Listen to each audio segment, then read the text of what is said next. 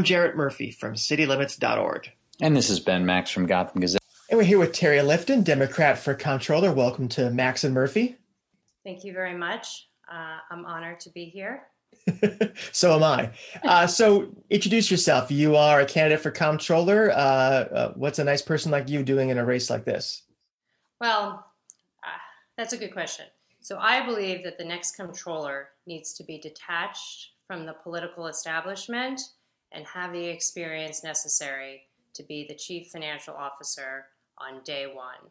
There's no time for on-the-job training. And so let me tell you why I will hit the ground running. So first, I'm a mom of 2 boys, and I've been married for 22 years in March. And I've lived in New York City since 1986. I grew up on Long Island. Both my parents are teachers. They're retired now, and they're living off their pensions. They were the first generation in their families to go to college. I attended public school, and then I came to the city in 1986 to attend a women's college, Barnard College. And I have a master's degree from NYU and a law degree from Brooklyn Law School. And I think the one thing all the candidates can agree on is that the last 7 years have been an exercise in fiscal mismanagement.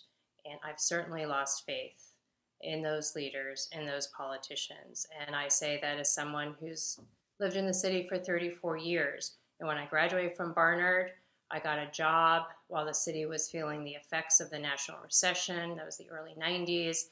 After I received a master's in economics from NYU, I worked for the Port Authority of New York and New Jersey, and I was in the Twin Towers the first time the terrorists tried to take them down.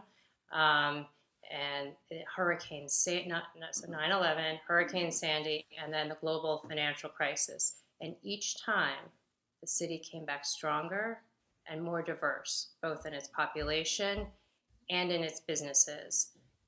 But now we're facing a fiscal crisis, as you know, and while COVID has certainly exacerbated it, this crisis was not caused by COVID. It was caused by and continues to get worse by the actions of our current leaders. So I believe once the vaccination comes through, our health and our spirit will be restored, and our city will still be facing a deficit of epic proportions in the coming years. So what's the answer? Is not to let politicians to pursue more of the same. So one example is if you look over the last 7 to 8 years, the budget increased by 30%. That's over $25 billion. We don't really know where the money went and who got paid or for what. I want to find the waste and, if necessary, hold people accountable. And I want to start with the over $850 million. I mean, it may be close to $1 billion at this point that was spent on the homeless and the mentally ill. We all know that population and that money was not well served, and that money was not well spent. And now we know something about those who received some of that money. It was powerful people who preyed on the vulnerable. And when my husband put that Times article in front of me last Sunday that talked about the Bronx homeless shelter, we both said at the same time, this is why I'm running. The problems that you see now and tracing back to before the COVID crisis struck us, including the ones you just alluded to, how do you see the tools of the Comptroller's office being used to address them? It's a very important role. It's misunderstood by a lot of people. There are a lot of interesting authorities to it, but no direct oversight of the budget, no vote on particular programs. How do you think the powers of that office will equip you to make the kind of changes you think the city needs? Well, let me first say that we have to commit to protect our pensions, because these funds are used by our seniors to live, and they have put their life's work into the city, and their pensions must sustain them as they age. And while I believe in climate change, and I believe it's real, and the need to transition to our economy to clean energy, and I applaud the efforts of those who are fighting every day to make that happen. My parents taught science, and this is what they're focused on. But my view is that at the same time, the next chief investment officer has to wear a fiduciary hat when making those investments so that they generate the best performance for the pension funds and our seniors. And when I look at the current investments, which are on the website, it's clear that certain asset classes, so for example, hedge funds, have not served the retirees well. We need to rethink those investments. Most economists believe that the market is not going to perform well over the next coming years, at least not 18% like it did for the last 8 years. Therefore, and yields on fixed income are very low. So every investment counts. So we need to make good investments, and we need to use the full power of the $240 billion from the pension system to reduce costs. That means negotiate fees with managers and outside consultants. So, first and foremost, protecting the pensions.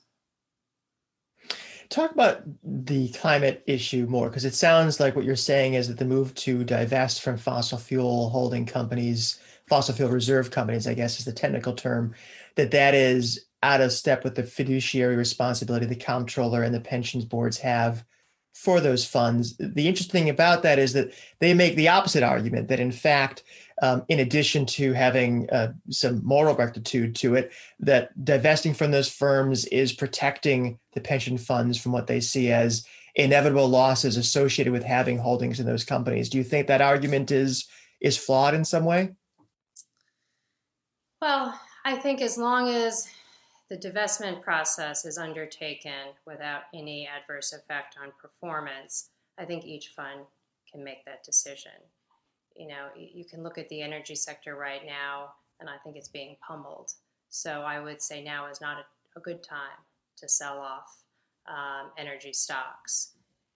A different way to answer that question, and maybe this is what you were getting at, is do I think staying invested and putting pressure on fossil fuel companies, would accelerate the move to clean energy? And I'm not an expert in this field, but just based on what I see happening in Europe, I think the answer is yes. I think better change can come if you're invested in these companies because they have the scale and the ability, and they've started to make the move from fossil fuel to natural gas to clean energy, including wind farms. So that would be my preference. And the financial state of the city pre-COVID, again, because obviously that was a unique challenge. There are many folks who, over the course of the de Blasio administration, raised concerns about the growth in the city budget. And the comeback from the mayor and his allies was always, well, look, the city's bond rating is still very, very strong. How do you reconcile that? If there has been this kind of reckless approach to budget growth, why has the fixed income community still smiled upon the city and its debt? Well, that's a good question. I think because everybody wants to believe in New York City. I certainly believe in New York City over the long term. But it's true that the city has been outspending its revenue sources for years. And the amount of the current debt outstanding grew to $125 billion at the end of 2020. So that's an increase of 84% since 2005. And this growth affects the city budget because we service the debt from our tax revenues. And the more debt we have, the higher our debt service. So right now, city-supported debt takes up roughly 11% of our tax revenue. And I think that's about right. And it looks to me we should do everything to avoid increasing that debt load. And, I would come back to the way of doing that is to stop wasting money so we can preserve our credit rating. When people think about the budget, sometimes the discussion is about waste, and sometimes it's a question, not so much that the money is wasted in the sense that it goes somewhere it's not supposed to, but that maybe government is doing too much, that, we can't have 3K as well as pre-K, that we can't do some of the things that the government has taken on in recent years. When you talk about waste, are you talking purely about money being misspent in terms of misappropriations and light bulbs and people getting too much money for particular products the city is getting, or are you talking about that the city is sort of devoting resources to things that are outside the realm of municipal government? Well, I would take the position on the former. I mean, I think universal pre-K is a brilliant idea, and I support it wholeheartedly. Um, my focus would really be on contracts with third parties and the integrity in those contracts. I mean, some of those contracts should never have been entered into, and others should be canceled because the terms haven't been fulfilled. I have a lot of sympathy for folks, for people in city government a year ago who went out and did their best to secure services and PPE when COVID hit because nobody really knew what was going on. But I think a year later, when we look back, and there have been a few stories about this, you have to look to see, were those contracts fulfilled? Did we get what we contracted for? Did we pay up front? Do we owe money? Can we get out of those contracts?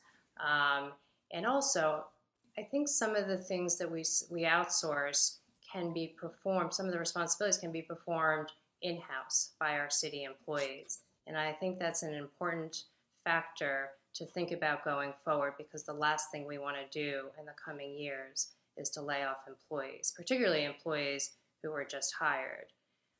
So Jared, I don't know if you know this, but as part of my responsibilities as a chief legal officer over the last 14 years, I reviewed every single third-party contract that my firms entered into. And so that's an upfront review to make sure that the services are needed, the price is right. And then on an annual basis, I would make sure that the business leader responsible for that contract would review it again and say, yes, we received those services. Yes, they still make sense. Yes, the price is still right. And let's continue with it. I think that's the type of responsibility, accountability, and follow through we need on contracts. The last few comptrollers have devoted, I think, probably an increasing attention to, beyond the fiduciary duties and oversight duties, proposing policy solutions for the city, some of which have had some impact on the policy conversation, whether it's affordable housing or wages or school nutrition. Do you see that as being part of your portfolio? And if so, beyond the budget items we just talked about, what are some policy areas you'd be interested in exploring new solutions for?